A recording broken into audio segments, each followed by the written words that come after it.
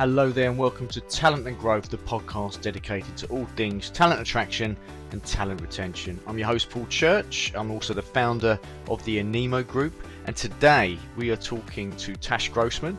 She's the founder of a business called Slip, and we're talking specifically around how she's gone about trying to attract more females into her tech team and some general advice. Now, Slip are early on in their journey, but for me, I think one of the key things when it comes to diversity and diversity hiring is to try and start the ball rolling as soon as you can and get ahead of the game. And Tash has got some great ideas as to how she's going to do that, and yeah, it's a great conversation with some great advice from her. So hope you enjoy it, and of course, if you're enjoying this series of podcasts, please do share it with a friend, like, subscribe, tell someone about it, and help grow the movement. But here's Tash. Hope you enjoy it.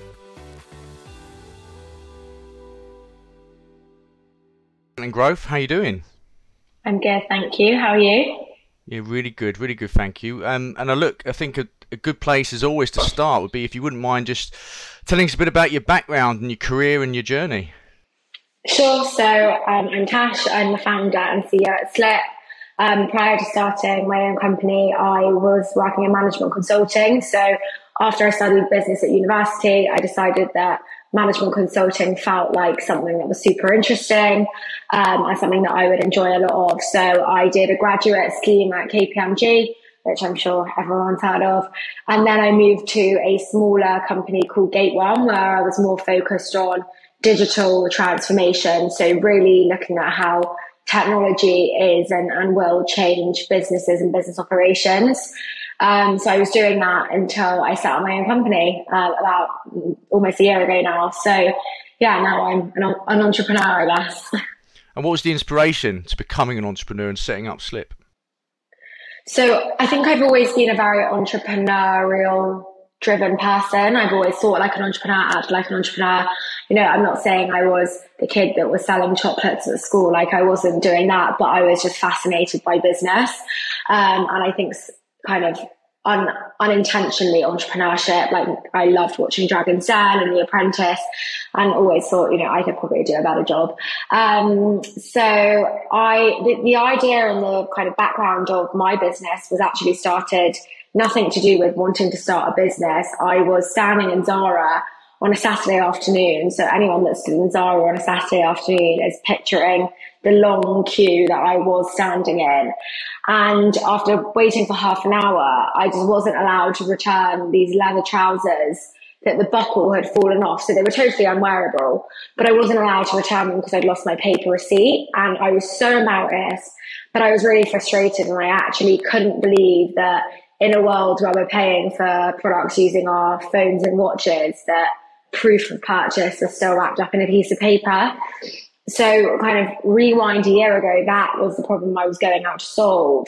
But then looking at my surroundings of innovation and retail, I then realized what the actual problem I was solving was, which was all around data, combine the two together. And that's really how I started. The company I was working at also had a massive focus on entrepreneurship. They had an internal incubator. They were really pushing for people to go outside their comfort zones and start their own businesses, which is very rare for an employer to do, but something that I really, really valued when I joined and till the day I left. And so were you, it's a nice organic way to set up a business. I love that. And so were you, in your head, were you thinking, I need an idea, and then you got to that queue in Zara, right, this is it? Or was it just like, oh, this has happened, I need to do something about it? No, I think that any of my past business ideas were never things that were really problems in my life. You know, me, I've got a very good friend, Molly, and we sit and just come up with the most stupid business ideas, and she'll call me like once a week pitching one. And sometimes they're about like a problem that you've encountered once or a problem that you think someone else has encountered. I didn't have that Zara moment and thought, oh my God, wow, I'm going to be an entrepreneur. I actually set out to find solutions to solve my problem because I found it so frustrating, and then discovered that there weren't any. And that's really how I kind of went about starting it, because I just thought, you know, surely maybe I can solve this problem. Maybe this is the one I should set out to do. And it doesn't just affect me, it affects billions of people. Yeah, perfect. Oh, amazing. Well, look, today we're going to talk about how to successfully hire female tech talent. Now, I've been working in recruitment for 15 years or so. Since about 2010, I've been involved with thought leadership and tech studies and things like that. And I remember back in 2011, we were talking about the average tech teams being made up of no more than 15% females. And look forward to 2022, we're not that much different in terms of our percentages of our tech teams in general, although there's obviously so many great schemes out there. But why do you believe we have such an issue getting more females into tech? Where do you think the root comes from, and I suppose the day-to-day problems come from it with it? So I think for me it's twofold. I think it's to do with education and role models. I think that when we're talking about my children's generation, I like to think that it will have a massive change because there's a lot more younger women coming into tech, and I think that's one thing. I think that the biggest challenge, and it was one that they were trying to solve at KPMG when I was there, is technology moves faster than any other part of the business, right? This isn't to say that it wouldn't, but if you had a job in finance and accounting and you left your job to go and have children, start your family, and then you wanted to come back a year, 2 years, 3 years later, not much would have changed, right? The day-to-day running would still be the same.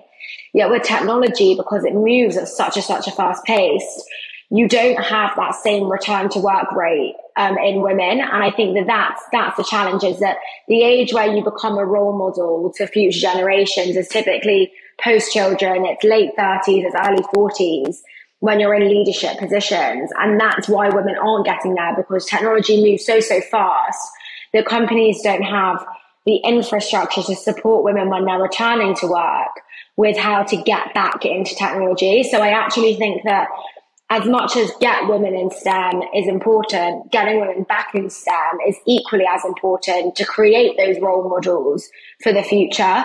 So I think that I do think it's becoming different and it's becoming better.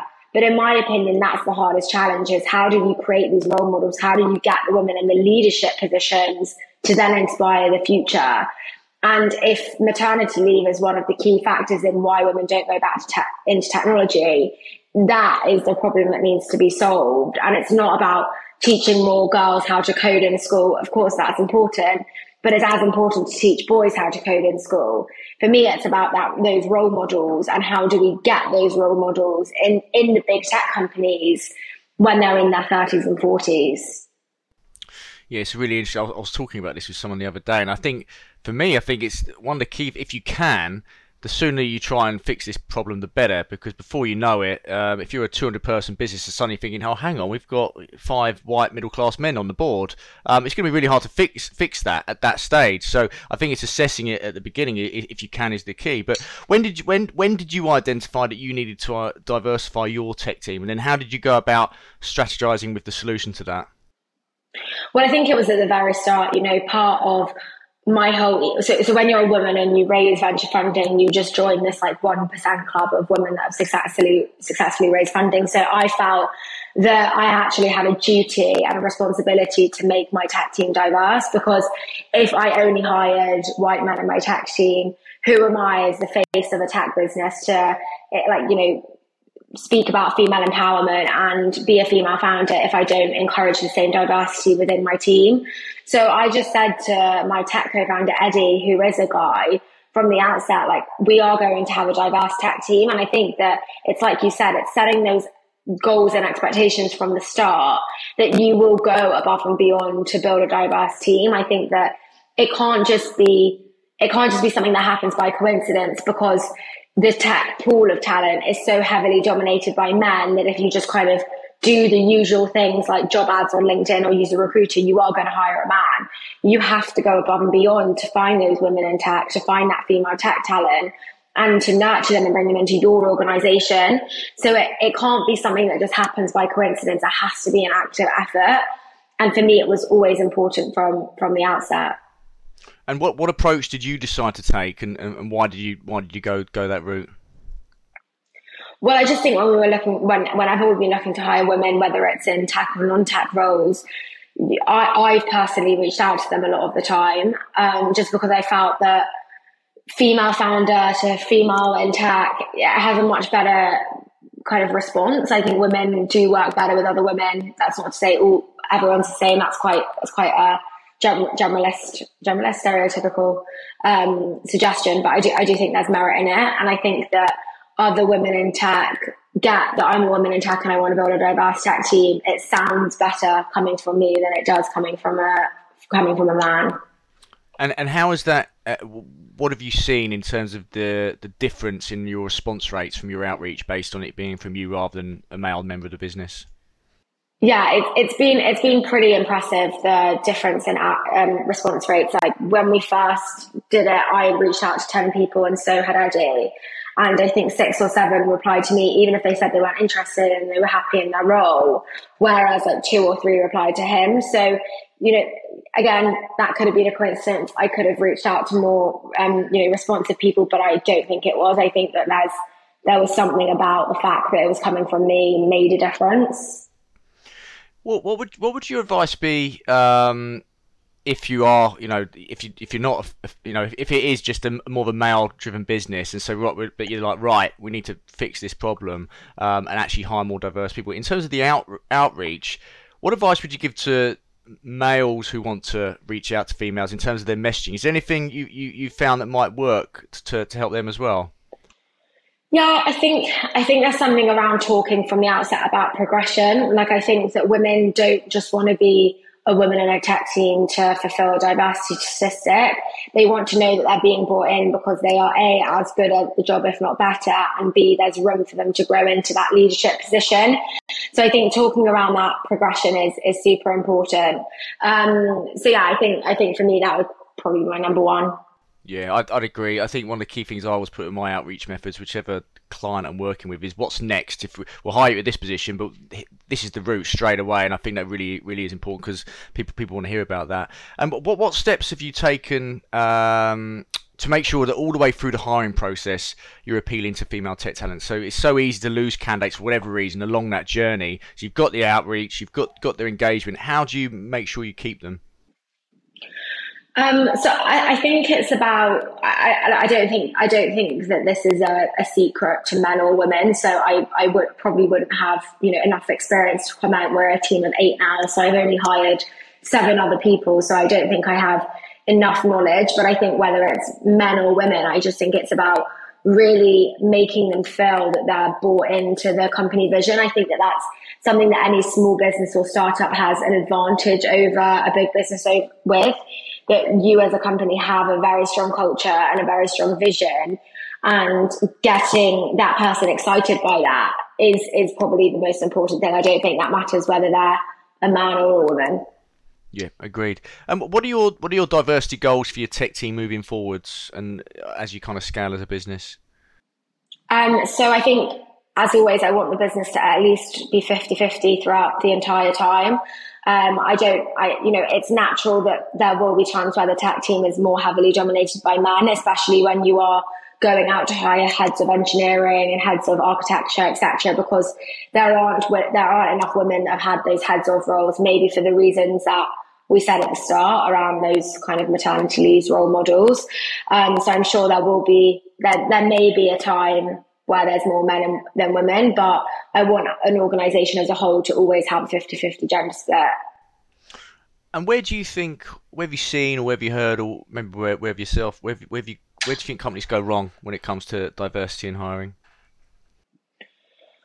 Oh, I think not having leadership at the top with a gender diversity split is hard, because you wouldn't want to be the only man working for 10 women in the same way that you wouldn't want to be the only woman working for 10 men. So I think that having a good gender diversity at the top of your organization is important, regardless of who you are. And I think that's where a lot of businesses go wrong, especially startups. A lot of the founding teams tend to be men. So attracting that women talent is going to be harder. Because it's less relatable and less, maybe sometimes less authentic. Sometimes it is, sometimes it isn't. I guess it's case by case basis. Yeah, absolutely. An inclusive culture is just as important, if more so, than any part of your hiring process when you're trying to build a diverse business, because it's all very well having a good outreach and good interview process, but if the person gets into the business, they don't feel comfortable and able to be the best version of themselves, then it's not going to work. So how have you worked on this so far, and then how are you going to try and maintain that as you scale as a business? So I think it's just all about having a really, really transparent and open culture. I actually, we're only a couple of months in, but I'm really proud of the culture that we're building here. I think that everyone feels that work is a safe space, that they can talk about anything. And also just being really, really authentic as a leadership team. There's nothing really that's off limits to talk about in our office. If someone's having a problem with something, or whether that's work or personal life, I think that it's about being very friendly in your kind of leadership style, that people feel like they can talk to you about things. So I think that inclusivity is super important. And there's ways that you can build an inclusive culture even by the way you do your actual work. I think sometimes people think that culture is like an extracurricular activity to build, when it's really not. Like, the way that you conduct your team meetings when you're talking about your work for the week is your culture. So the way that we'll have an idea to decide on, and it will be between two social media posts. Yeah, even the developers will have an input over which one they prefer. That's how you create an inclusive culture, by telling people that no idea is a stupid idea. Everyone has an input, regardless of whether it's your part of the business. And I think that by doing that in your work, you create a culture that just spans the whole organization. So I think there's too many people that see culture as like part of HR. It's not. It's part of your work. 100% agree with that. What's your vision for how you want people to feel if they're working at Slip? Oh, that's a great question. I think I want everyone to feel like they're part of building something that's really, really special. I think that's probably the best thing about working at a startup, regardless of what they're doing, that you are employee number 5 or employee number 7 or even employee number 20 in this small organization that's out to make big change. So I think for me, I want everyone to feel really empowered. Like, I think empowered is a great word. I think that I want them to come to work and really feel like they're making a difference. They have the ability and the potential to like create something amazing, regardless of where they sit in the company. So I think empowered, for sure. And also free. I want people to feel like they're free to make decisions, to make choices, to work in the way that suits them best, to design in the way that suits them best. And so I think that kind of freedom and empowerment is a nice way to think about it. Yeah, absolutely. And what final advice would you give to businesses in general who are just looking to build more diverse tech teams? What's the headlines for you? I think there's something around investing in graduates. Like, there's a lot more graduate female tech talent than there is kind of 2-3 year along tech talent. So I think create partnerships with like universities and societies, that then you are kind of the first port of call that their tech talent goes to look at, because most of the engineers are just going to get software jobs at Amazon and Google and Facebook because they're hiring like thousands a year. So create those relationships early on with the good developers. And then I also think don't think about your tech team as just developers. I think anyone that works in UX or UI design or product is still seen as working in tech. And I think that's where there's a lot more female talent, and that's where you can start building your diversity in your tech team, even if they're not, developers who have studied computer science. So I think those are probably my 2 pieces of advice. See the whole team as a tech team, like anyone that has an impact on product is your tech team, and create those relationships with kind of societies and universities really early on. Fantastic, thanks, Tash. Well, look, I'm really excited to see your journey with Slip, and I'm sure I'll be contacting you in 6 months, a year's time to see how you're getting on with your tech team and everything else. But thanks so much for being a part of Talent and Growth. If there's anybody out there who wants to reach out to you to just pick your brain about anything at all, what's the best way for them to contact you? Feel free to kind of connect on LinkedIn. It's Tash Grossman, and I'm the founder of Slip. Fantastic. Well, thanks so much, Tash. Thanks for being a part of Talent and Growth.